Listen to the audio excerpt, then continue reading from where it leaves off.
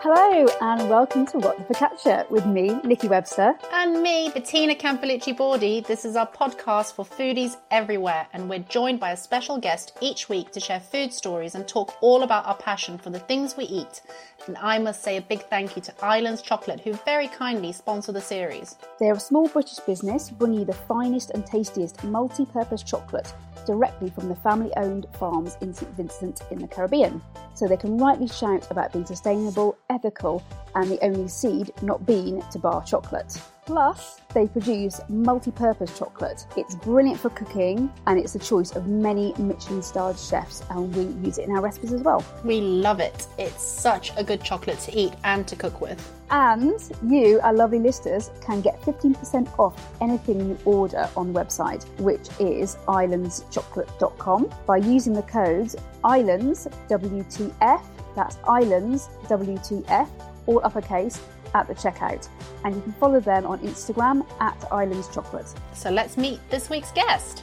Welcome Steve and Dave, the happy pair. So it all started in 2004 with a veg shop. Fast forward 15 years and you have 4 cafes, 40 products, 6 online courses, 4 cookbooks, oh my goodness, a farm, a roastery, hundreds of employees and a community of over 1 million. It may be more than that now, I don't know. Interestingly, I believe that you both became plant-based whilst travelling separately, but at the same time, and your aim is to help everyone get healthier and happier. What's better than that? And your newest book, The Happy Pair, Vegan Cooking for Everyone, is out now. And today, we'd love to chat to you about how food affects your mood. Welcome, Steve and Dave. Woo! Wow! What a lovely intro. Thank you, Nikki. Thank you, Bettina. My pleasure. Well, lovely to be here. I'm Dave. I'm a bit huskier. Yeah, we did a talk in school yesterday. It was the first in-person talk we've done in about 1.5 years. Oh, how lovely. Poor David's voice has gone all grizzly. It's gone sexy, I think. Yeah, very sexy. I think I sound kind of a tiny bit sexy, maybe. You do, Dave. We'll go with that. How are you guys doing? Thank you so much for joining us. Oh, absolute pleasure. Yeah, it's a beautiful day here in Ireland. I just had a nap. Stephen was down filming some chocolate lava cake. That didn't work out well, so they have to reshoot wasn't it. quite right. The first test? No, it was actually the 4th test, but like part of the reason Amy would be our home economist, and she would have tested a few times, and I often with a lava cake, like it's, temperature is quite important, and when you taste it cold, you're imagining that when it's warm, that's a secret ingredient, and then when I tasted it today, hot out of the oven, it was like, nah, it's just like hot bread. That needs more fat and more sweet. If it's going to be, like me and Shawnee were filming, when you film something and you realize no one wants to eat it afterwards, you kind of go, okay, there's a bit of a problem here. This, we can do better. We can do better. So we can always do better. I think we're going to test it a few more times and then we'll shoot it on Thursday maybe. Nice. But part of the process. Exactly. It's definitely part of the process, isn't it? A lot of testing. It's meant to be 5 ingredients, so I think, each little ingredient has to be strong on its own. It does. And yeah, it work its magic. Yeah. And how's your days going? Really good. It's sunny in London, which is really, really nice. The weather is turning. There's like a warm wind, which is great. So I've just finished a big project. So I've had a lovely celebratory visit to my mum, and we went to some antique shops. So I've had a very good day. Nice work. Yeah. Antique shops, were you buying old mirrors or what were you buying? Well, I'm going to be moving into a house soon, so I need everything. So it's incredibly exciting. So I bought a coat stand. Wow, cool. So we are so happy that you've joined us with our podcast, What the Focaccia. And for anyone that doesn't know who you are, I don't think there's many people that don't know who you are, but how would you guys describe yourself? Identical twins who are having fun, fumble along through life. We call ourselves the Happy Pair because we started a vegetable shop, and we, back when we were 24, and we used to sell pears, and I guess there's many different ways you could describe us. I guess we'd say 2 curious creatures that are having fun, fumbling through life, that love eating vegetables and love an audience, love doing handstands, swimming in the sea, and not taking life too seriously. Whoa, what a lovely life you have. That sounds perfect. Others might describe us very differently. That's our own view on that I'm interested in. Well, like the nature of, I think, as one gets more known, or if you have more reach, you'll realize, or we've realized, that some people like us and some people really don't like us, and that we're like Marmite. And I guess we've learned throughout the years that it's often not necessarily a reflection on ourselves. It's often just how the person is feeling, and often how they believe we are. So it's, at times when I'm feeling a little sensitive, I can be, affected by this, but by and large, it's like, well, they're just having a bad day. And I look forward to meeting them one day. And you just really can't please everyone, can you? It's actually impossible. Yeah. I love Byron Katie. Do you ever come across Byron Katie? She's like one of these spiritual guru type people.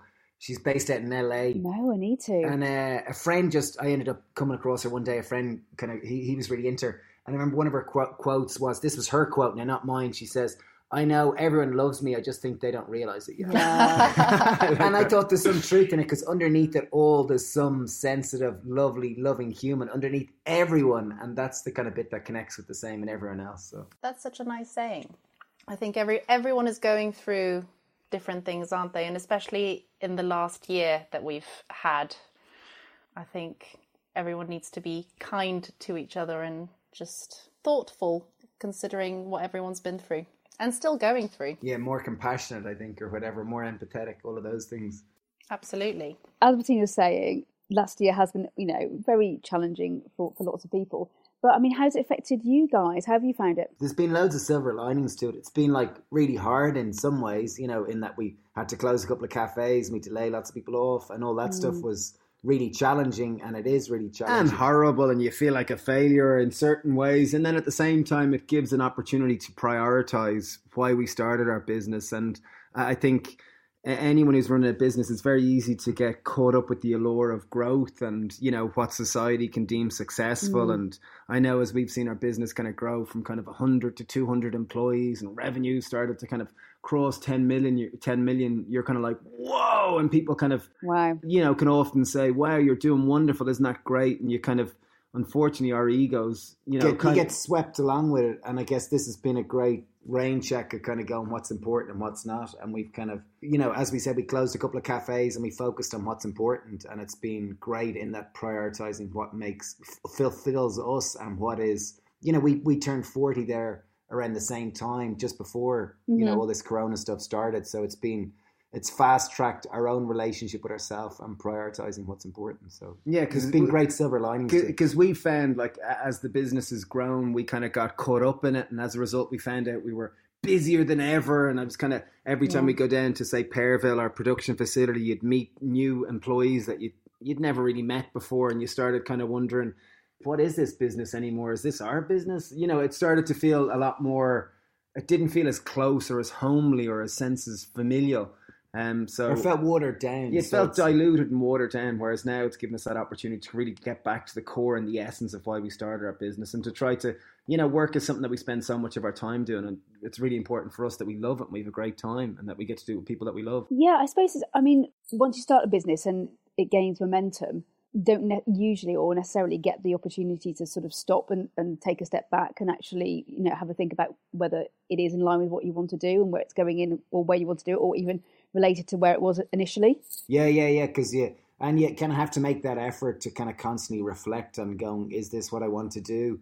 Because very often it can turn into a job if you don't keep your eye on it. And I guess the last year has been great in that it's got us to reflect on what's important to us. And we're starting a farm, which is really fun, which we've wanted to do for the last. Wow. We've had a farm which has been, we had a cherry farm, and we've got a wheatgrass farm and sprout farm at the moment, and we've had that for the last kind of 12 years or so. But we're actually starting an organic regenerative agriculture farm, which is amazing. With 6 acres. So we're very excited with that. And I think, one of the things that I've noticed is it's very easy to get caught up with inertia. And as a business grows, at least for me and Dave, who are idealists and dreamers and kind of enjoy hard work and the graft, but aren't so good at structures and procedures. And as a business grows and you start getting, or as we started to get more employees, the business needed to get more formal and more structured and more procedure led. And through that process, often some of the fun is lost. So it's given us that opportunity again to get back and, make it more, feel become more like a rebel alliance. Rather than whatever the hell it was else. So this isn't your first foray into farming then? So where's this coming from? Well, it's just the importance of, you know, when you start to look more into our food system, you realize the importance of the soil and looking after the soil and looking after the land and linking our own community to the food we eat directly, because I think a huge part of the issues nowadays is we're so detached from our food, so we waste more of it. We don't choose the healthier ones. We don't eat in season. There's so much things, and I think actually walking our talk in terms of this has been really, really important for us. And even starting, like we started with a fruit and veg shop back in 2004. And even when we started at first, we were very kind of surprised with how little produce was actually grown in Ireland. And I'm sure it's quite similar in the UK. The majority, if you're going to compete with supermarkets, is kind of imported from around the world, and very little of it is, you know, as a UK is probably better because there's more, you know, there's more people and more land. Yeah, but I guess we've kind of taken it on as a kind of almost like as something that we really believe in, is like we can grow more veg in Ireland. You look at Holland, which is one of the world's biggest exporters of vegetable, and that's about half the size of Ireland, and it is 4 times the population. So, you know, I think the excuse of us not having enough land, not having the right climate, I don't think is appropriate. I just think we haven't focused on it enough. So we see it as a great opportunity. I think it's an opportunity as an example of showing other farmers that might have typically been rearing animals, or dairy farmers, and like we want to be quite clear in terms of the numbers behind it, the commerciality behind it, and be very transparent with it, so you can actually go, okay, if you are running a 6-acre dairy farm or whatever it might be,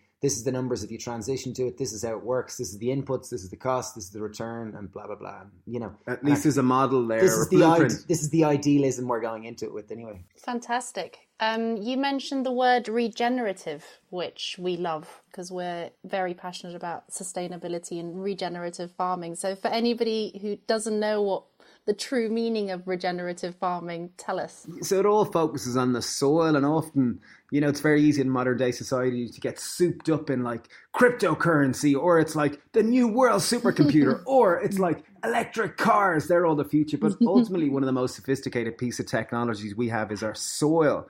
Like in one handful of soil, there's more biodiversity than there's been humans on the planet.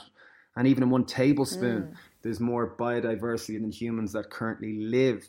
You know, it has a wonderful ability to sequester carbon or trap carbon. And even it comes back to, so like back since the end of World War II, chemical farming kind of started, and that was where people started using pesticides and herbicides and fungicides to kind of, with the idea that it was going to increase crop yields. And it did for people that had kind of poor soil or didn't have it well, kind of, this is back to Central America, really. And I guess it kind of had a detrimental effect on the soils in the long term. But in essence, to answer the question more straightforward, regenerative farming is focused on building soil health and soil biodiversity. So it's not tilling, because often the process of tilling opens up the soil, releases the carbon, exposes the topsoil to more possibility of erosion, and it also, you know, goes against the nature of creating more biodiversity. Can I say one more thing? I was going to say, so they say statistically, now I don't know how correct this is, they say 95 to 97% of our topsoil is kind of being eroded or being in poor condition right now. And the UN even came out with a statistic saying that we've only got about 60 harvests left. I don't know how true that is, but really the importance of shifting towards not even organic, because organic tills the farm and there is certain chemicals you can use in organic farming, but regenerative is really all about nurturing the soil, because the soil has its own biome. And as Stephen mentioned, there's massive amounts of bacterial biodiversity and microorganisms in it. And the same, like the only other place on the planet which there's a similar kind of quantity of them is in the human gut. And really, I think once we've started using chemical fertilizers and pesticides and fungicides, they really are having a negative effect on the soil and therefore on the human gut as well, where there's 70% of our immune system. You know, it's directly correlated to our moods, the foods we taste, all these various things. So I think it's so central to so many things. And we've only recently, in the last number of years, made that link and realized the importance of it. And even, can I say one last thing? I know we're very excited about this. This is exactly what we want to talk to you about. Great. Even down to like the taste of our food. Like typically, so there's a score known as the Brick score, where say we can take a carrot and we can put it through a refractometer and we can measure the Brick scores in the degree of sweetness in any type of vegetables. Typically we use it for coffee to measure how extracted it is. But say a typical carrot in the UK would have a Brick score of between 6 to 8. And you might be familiar with a chef in New York, Dan Barber. On their farm, they focus on growing for nutrition and for taste. And they grow some carrots that can have a Brick score of 16.9. So that's over twice the degree of available sugars. And often, if you think about fruit, typically the tastiest fruit are the ripest fruits, and they're so just like they're ready to just deliver that sweet deliciousness. It's an indicator that the sugars are more readily available. And similarly with veg, the more tasty a veg is, typically it's an indicator that it's got a higher nutritional composition too. That's fascinating. That's amazing. And it's exactly what we want to talk about, which is how food affects our mood and how it's related to the gut, because you've got some online courses that focus on gut health, don't you? Yeah, we've got our Happy Gut course we started with 2.5 years ago. We partnered with a consultant gastroenterologist, Dr. Alan Desmond, super cool dude. And Rosie Martin. What's a gastroenterologist, Dave? Great question, Steve. A gastroenterologist is a digestion doctor who studied for 17 years to become a consultant and an expert in their field. And then a dietitian, Rosie Martin. And we kind of partnered to build this online course, and we've now had more than 20,000 people through it. And I guess through the process, we've just learned the massive importance with the microbiome, which is, as we said, it's every one of us has about 2 kg of microorganisms in our gut, aka our colon. And these are made up, as Stephen said, of microorganisms, which is bacteria, yeast, fungi, and archaea. And they're all kind of single cell, tiny little organisms.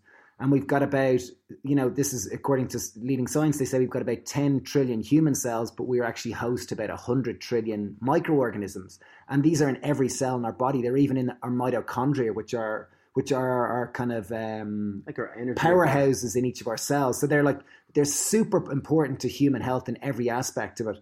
And what we eat has a massive impact on our microbiome and our gut health.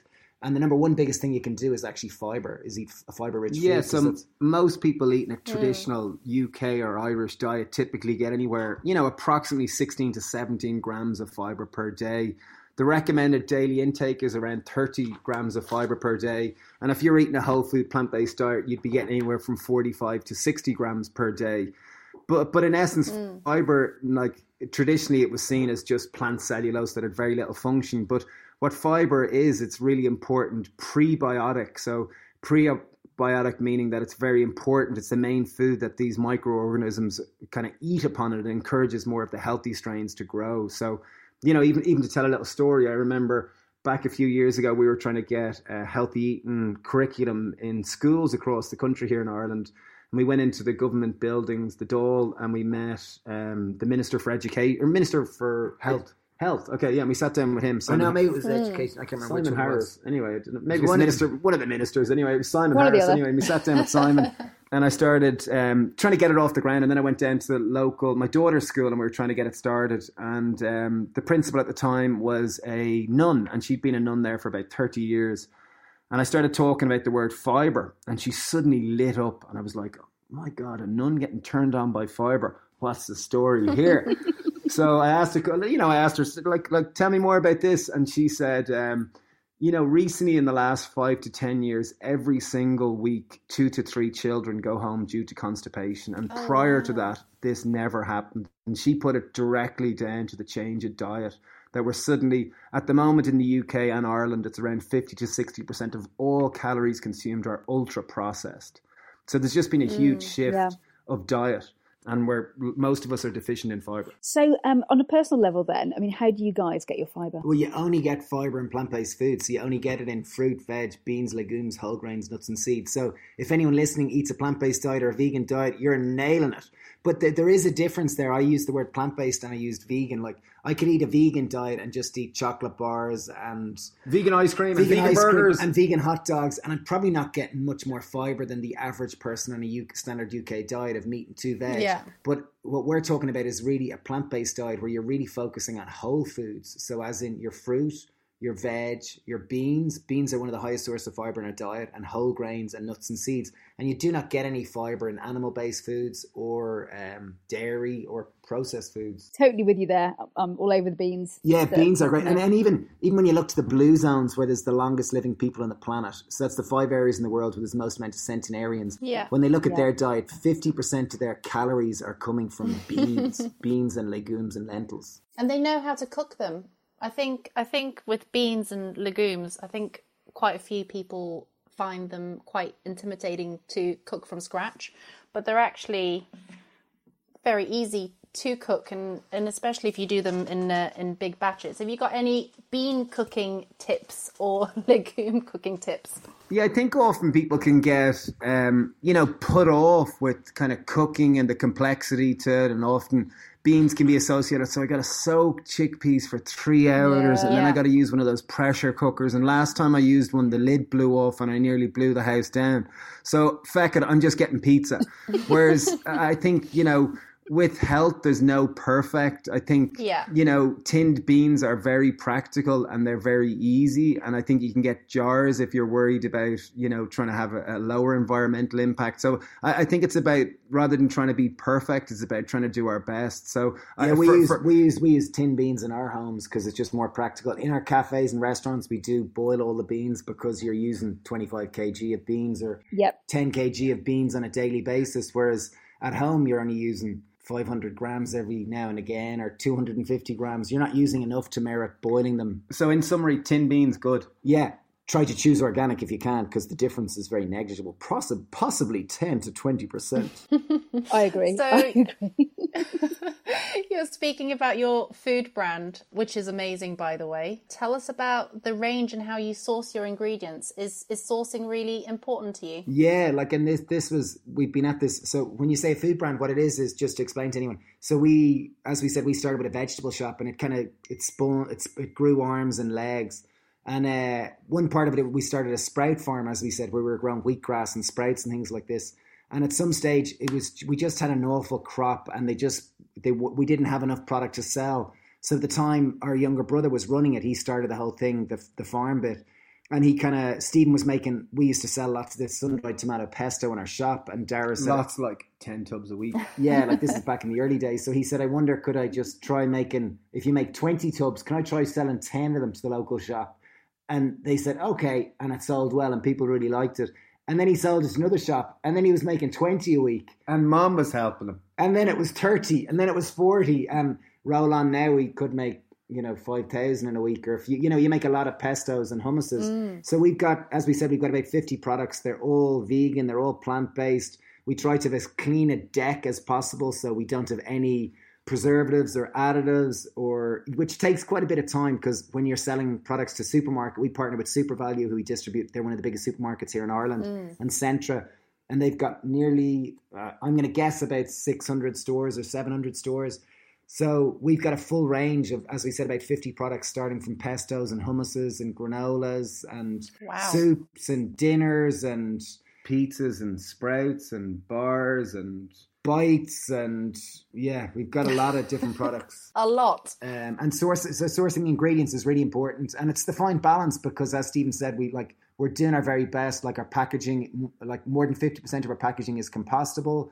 Our ingredients, they're not organic, which is we're definitely working towards, because you live in capitalism, and there's certain price points that customers won't typically buy from, and there isn't enough scale. So it's finding a constant balance, which is challenging. Yeah, and that's something that we kind of struggle with, because me and Dave are very idealistic, and the challenge is the very nature of a business is it's got to exist within capitalism to be financially responsible. So often your ideals have to be tempered because you got to sell your product. So as a result, sometimes, say with our soup, you can't say for soup is normally hot filled at 75 degrees Celsius, so you can get a shelf life on it. And there's no compostable packaging that can survive that. So there's a trade-off there that you can't actually use a fully compostable packaging. So it gets hot filled at 75, and then it has to be blast chilled down to below 4 degrees in less than 2 hours, and there isn't compostable packaging, which you can have. But anyway, there's loads of technicalities, and we absolutely do our best, and also realise that we are far from perfect. Yeah, so that's the nature of it. And I suppose that's another one, isn't it? I mean, it's an absolutely incredible achievement, but I suppose when you those products directly interact with customers on a daily basis, don't they? And I think sometimes people have this perception that you could or you can be really cheap and organic and perfectly sourced and have really clean ingredients, and it's a very difficult task. I used to work in food marketing, so it's hard. Yeah, and I think that's part of modern day hack culture. We all want to invest in Bitcoin and make $1 million today and buy a house, and we all want to eat chocolate bars and French fries and take one shot of wheatgrass, and suddenly you have abs and you are healthy, and that we're all looking for the silver bullet.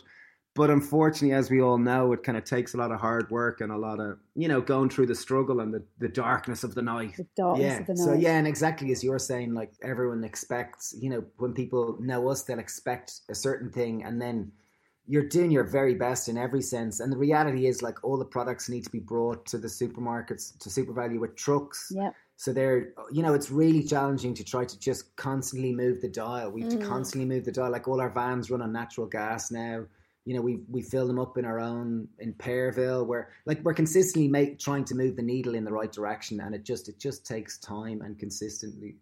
And like it's easy to be overwhelmed with kind of seeking the perfection that our product should be all organic and should be all in compostable packaging. But then we reflect on it, like our goal is to try to make, whole food eating accessible and to get more people doing that. Because I guess looking at the research from University of Oxford in 2018, the single biggest thing you can do for the environment is to eat a plant-based or vegan diet. So the more we can make healthier vegan food accessible, the more it's going to have a positive impact in the environment. So I guess it's constant trade-offs, and we always try to just focus on progress rather than perfection, because otherwise we'd give up. Oh, I'm so impressed, guys. Okay, so next question for you.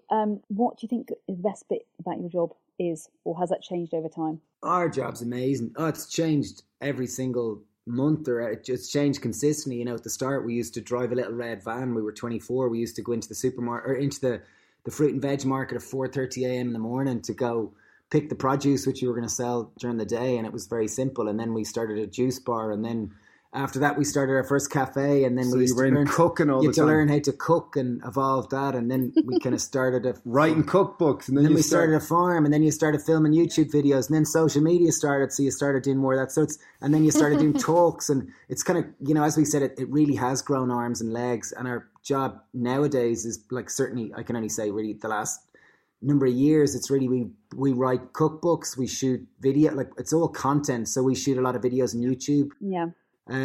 We do a lot of content for social media, for our courses. As we said, we've got 6 online courses where we've had more than 50,000 people through them in more than 100 countries. And they're really good because they get amazing results at helping people transition to a more healthy diet. And they're all partnered with doctors. So we spend probably 40% of our time on them. And then recently we've started a podcast, which, like, even this morning I was going, Dave, I think our job is the best job in the world. I feel so lucky. Like, our podcast, we've, like yours, you get to kind of talk, we get to talk with people that we often admire and explore topics that we're fascinated about. So it's like, my God, this is work. This is so cool. Yeah, but there's also stuff like directors' meetings and things like this, or accountancy meetings, or things that aren't the best bit. But there's a mix of, we enjoy most of it, which is great. Exactly. Which we're really, really lucky. Fantastic. It sounds like you've got lots of legs and arms to your businesses, but I think it's amazing that it really comes through that you enjoy what you do, which is fantastic. Where do you guys see the future of plant-based eating? Because I think you two are probably pioneers in plant-based food production, and you started very early on, I think before it became quite popular and the buzzword. Where do you see the future heading? Yeah, we started eating a plant-based diet about 20 years ago. Yes, way before anyone. And yeah, it was kind of hard back then. You couldn't even get lentils in the supermarket. It was interesting anyway. Yeah, it was quite weird. But I guess I see it as becoming a lot more normalized. Like, right now it's quite fashionable. And I think it would move beyond that to become just a lot more, we have to do it for the environment and for the sustainment of our species. So I think it's, please God, I see a lot more focus on organic and regenerative farming practices. Certainly.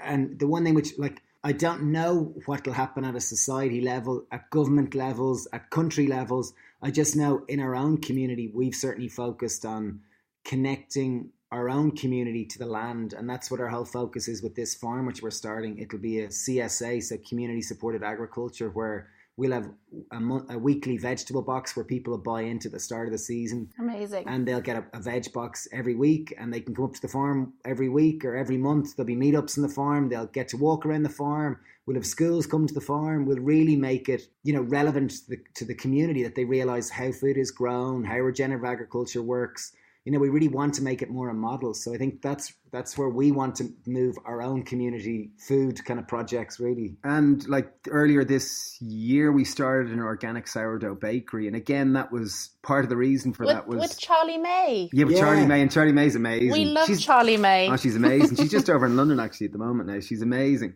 So Charlie May's the head baker, and she's been such a central, incredible part of it.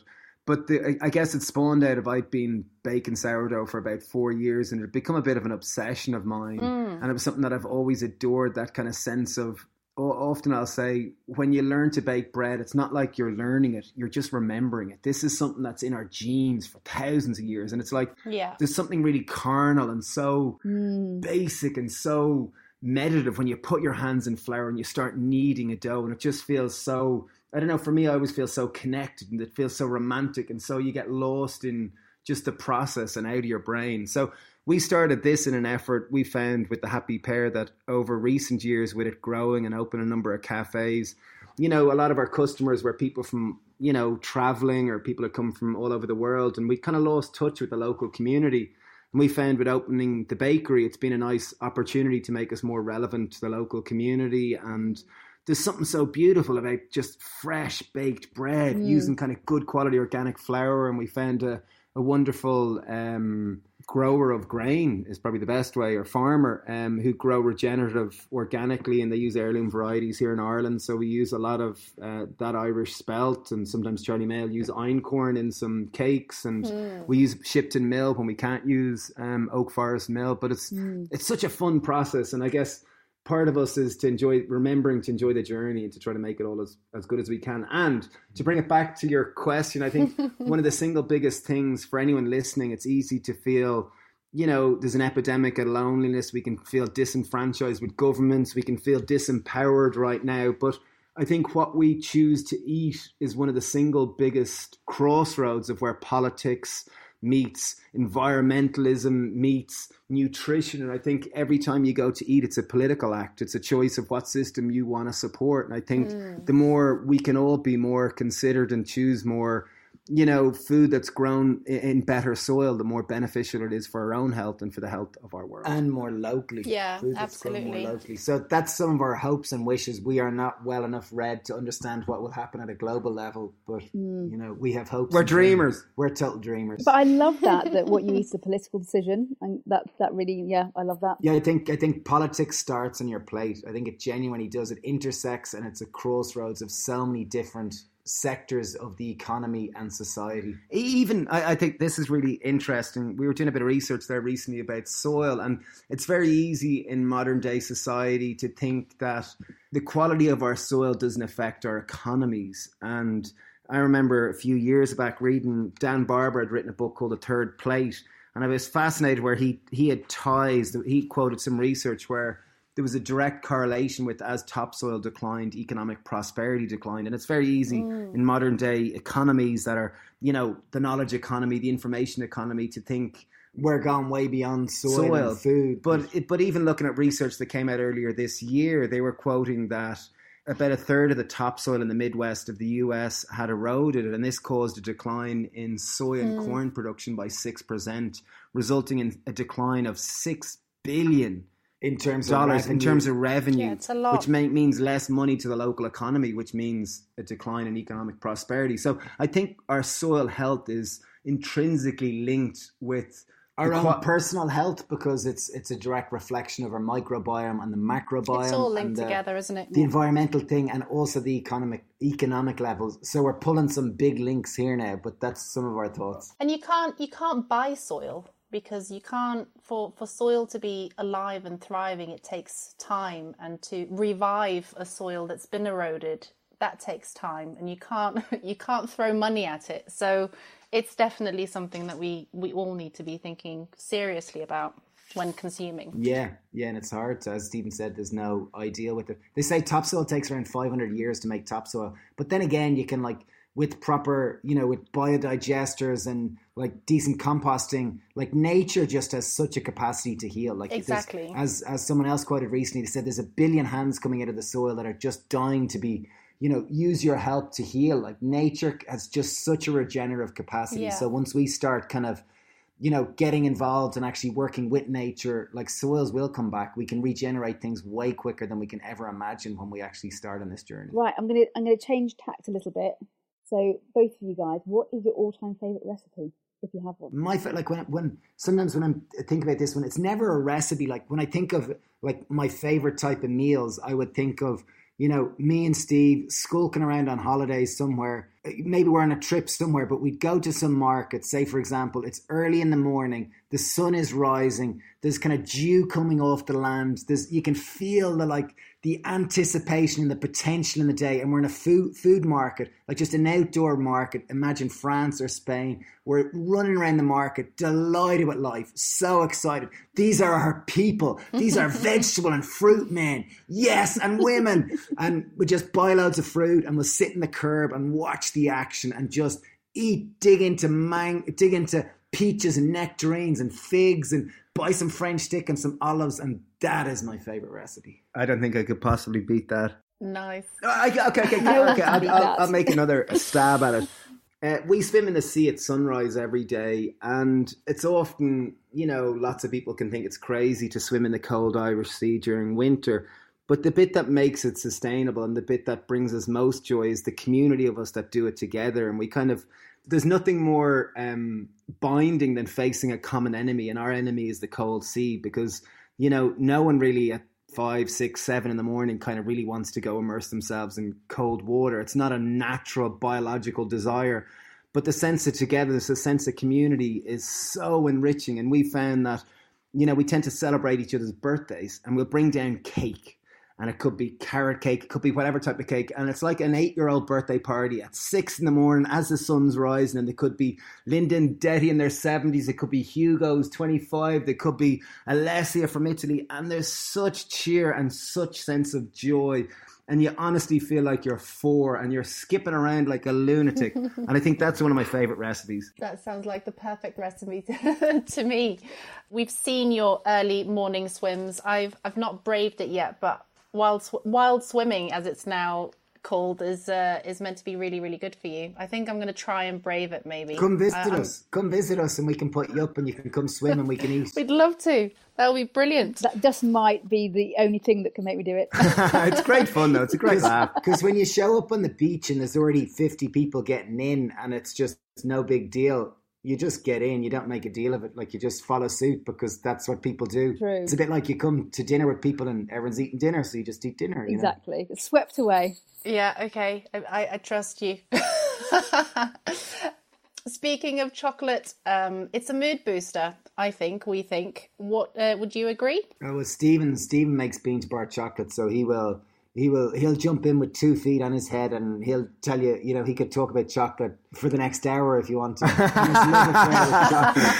Yeah, I think it's very easy. I guess we've been on our journey of food. We were trying to seek perfection through diet, and at points, going from eating a vegetarian, this is back about 20 years ago, going from eating a traditional Irish diet to eating a vegetarian diet, to eating a vegan diet, to eating a raw food, plant-based diet, to getting into fasting and cleansing and eating nothing but living foods. And at times, I remember pursuing enlightenment through kale, wondering if I ate a ton of kale, will I actually be able to levitate? And obviously it didn't work.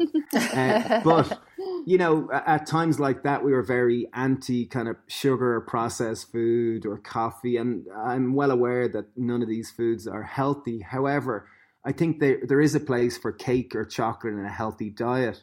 Yes, I think there is. I think it's often, it's not about cake, it's about the quantity of cake. And I think cake has the ability and the quality, right? Yeah, or it doesn't necessarily even need to be high quality.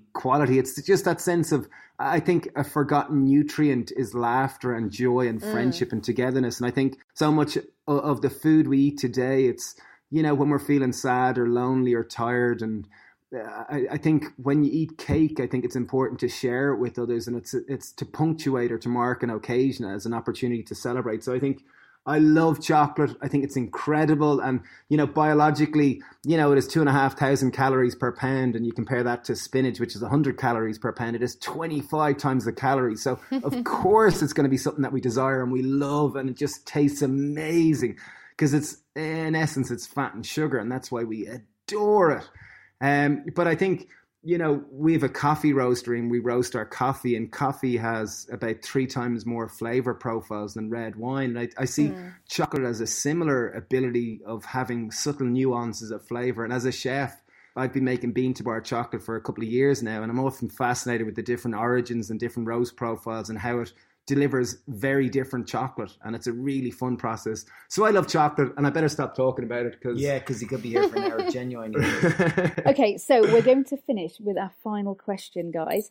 So what's the best piece of advice anyone has ever given you, if you can think of something? The one bit of advice that comes to my mind just completely off the cuff is Mom used to always say to us when we were kids, she said, like, don't take yourself or don't take life so seriously. And she drummed that into us. And I think we've been very fortunate that we don't take life too serious and we don't take ourselves too serious, because Mum used to always say, like, there's no proof life is serious. And I think so many of us are going around kind of comparing ourselves to one another and going around all like anxious and stressed and whatnot. And I think someday we'll hopefully be 80, 90, 70, 100-year-olds looking back and kind of going, why did I take it so serious? Because even now, being 40-year-olds, I can look back at my 20-year-old self, and I was pretty free, but I'd still, looking back, I'd go, geez, if I got another go at it, I'd be even madder. That'd be my one. Steve, you got any thoughts? I remember Dad always kind of was very adamant with us that we should paddle our own canoe and kind of follow our own heart. And I know it can sound very cliched, but I think, each one of us, I think, is an independent human and brings different skills to the earth. And I think it's very easy to, in modern day culture with social media, to kind of be jealous and look outside ourselves to other people. Why haven't I like that? But I think everyone has incredible skills and different things. And I think the more we can focus on our own unique skills, the more we can make this game of life more beautiful and more fun. Oh, absolutely. Love those. Cue the lovely music, cue a Rocky montage. It's coming in now. Beautiful. Amazing. Last but not least, we've got some quick fire questions for you. Great, we'll keep them quick. So I'll start off. White milk or dark chocolate? Dark chocolate. Crisps or chocolate? Chocolate. Yeah, chocolate. Butter or olive oil? Olive oil. Yeah, definitely. Avocado or mango? Both. I got mango. Right now. I'd go both for sure. Depends on the mango and depends on the avocado. You can give me some rock hard mango in winter and it's only fit for thrown through someone's window, but it wouldn't be worth eating. So whereas, I don't know, both are just two of my favourite friends. Yeah, I really love avocado and mangoes. They're definitely my favourites too. Ketchup or mayo? Not that into either, really. I'd probably go mayo. I think mayo is a wonderful base with which you can flavour in many different ways. Yeah, I'd probably go mayo too. Mm-hmm. More so than the sweet ketchup. Cake or pie? Cake. I'll have a bit of both, please. Sure, why not? Tuesday afternoon. Nice. French fry or cheese toasty? French fry, I'd say. Yeah, cheese toasty now would be into that. French fry would be lovely though. I got a new air fryer and having really fun cooking fries in that because you can manage to cook them with I've not tried that. Is it good? Yeah, it's great old device. Yeah, I've kind of fallen in love with it the last few weeks. My poor old oven is just, it's kind of slightly irrelevant. It's becoming very jealous. Yeah, I think it is. Yeah. Chocolate truffles is the last one, or chocolate mousse? There's a nice pause there.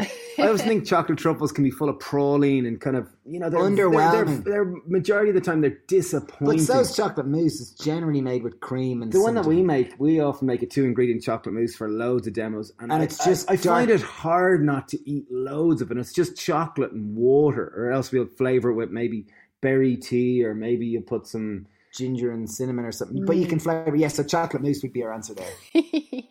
Perfect. Thank you so much, Happy Pears. Thank you very much for listening to What the Focaccia. I hope you've enjoyed our food conversations, and please do have a listen to the rest of the episodes to hear more brilliant stories about everything and anything to do with food. And of course, a big thank you to our sponsor, Islands Chocolates, who grow their own cocoa directly from seed on their farm in the Caribbean. And if you like hot chocolate, you'll find their proper hot chocolate in any Gales bakery, where you can actually choose between 65 and 75% cocoa and have a Gales barista make a creamy high flavour hot chocolate for you. Don't forget that you can get 15% off anything you order from their website, which is islandschocolate.com. Just use the code ISLANDSWTF, that's ISLANDSWTF at the checkout. And please do give us a 5-star rating if you've enjoyed the podcast. It really does help spread the word. And if you want to follow Bettina and myself, you'll find us on Instagram. Thanks for listening, and we'll be back soon.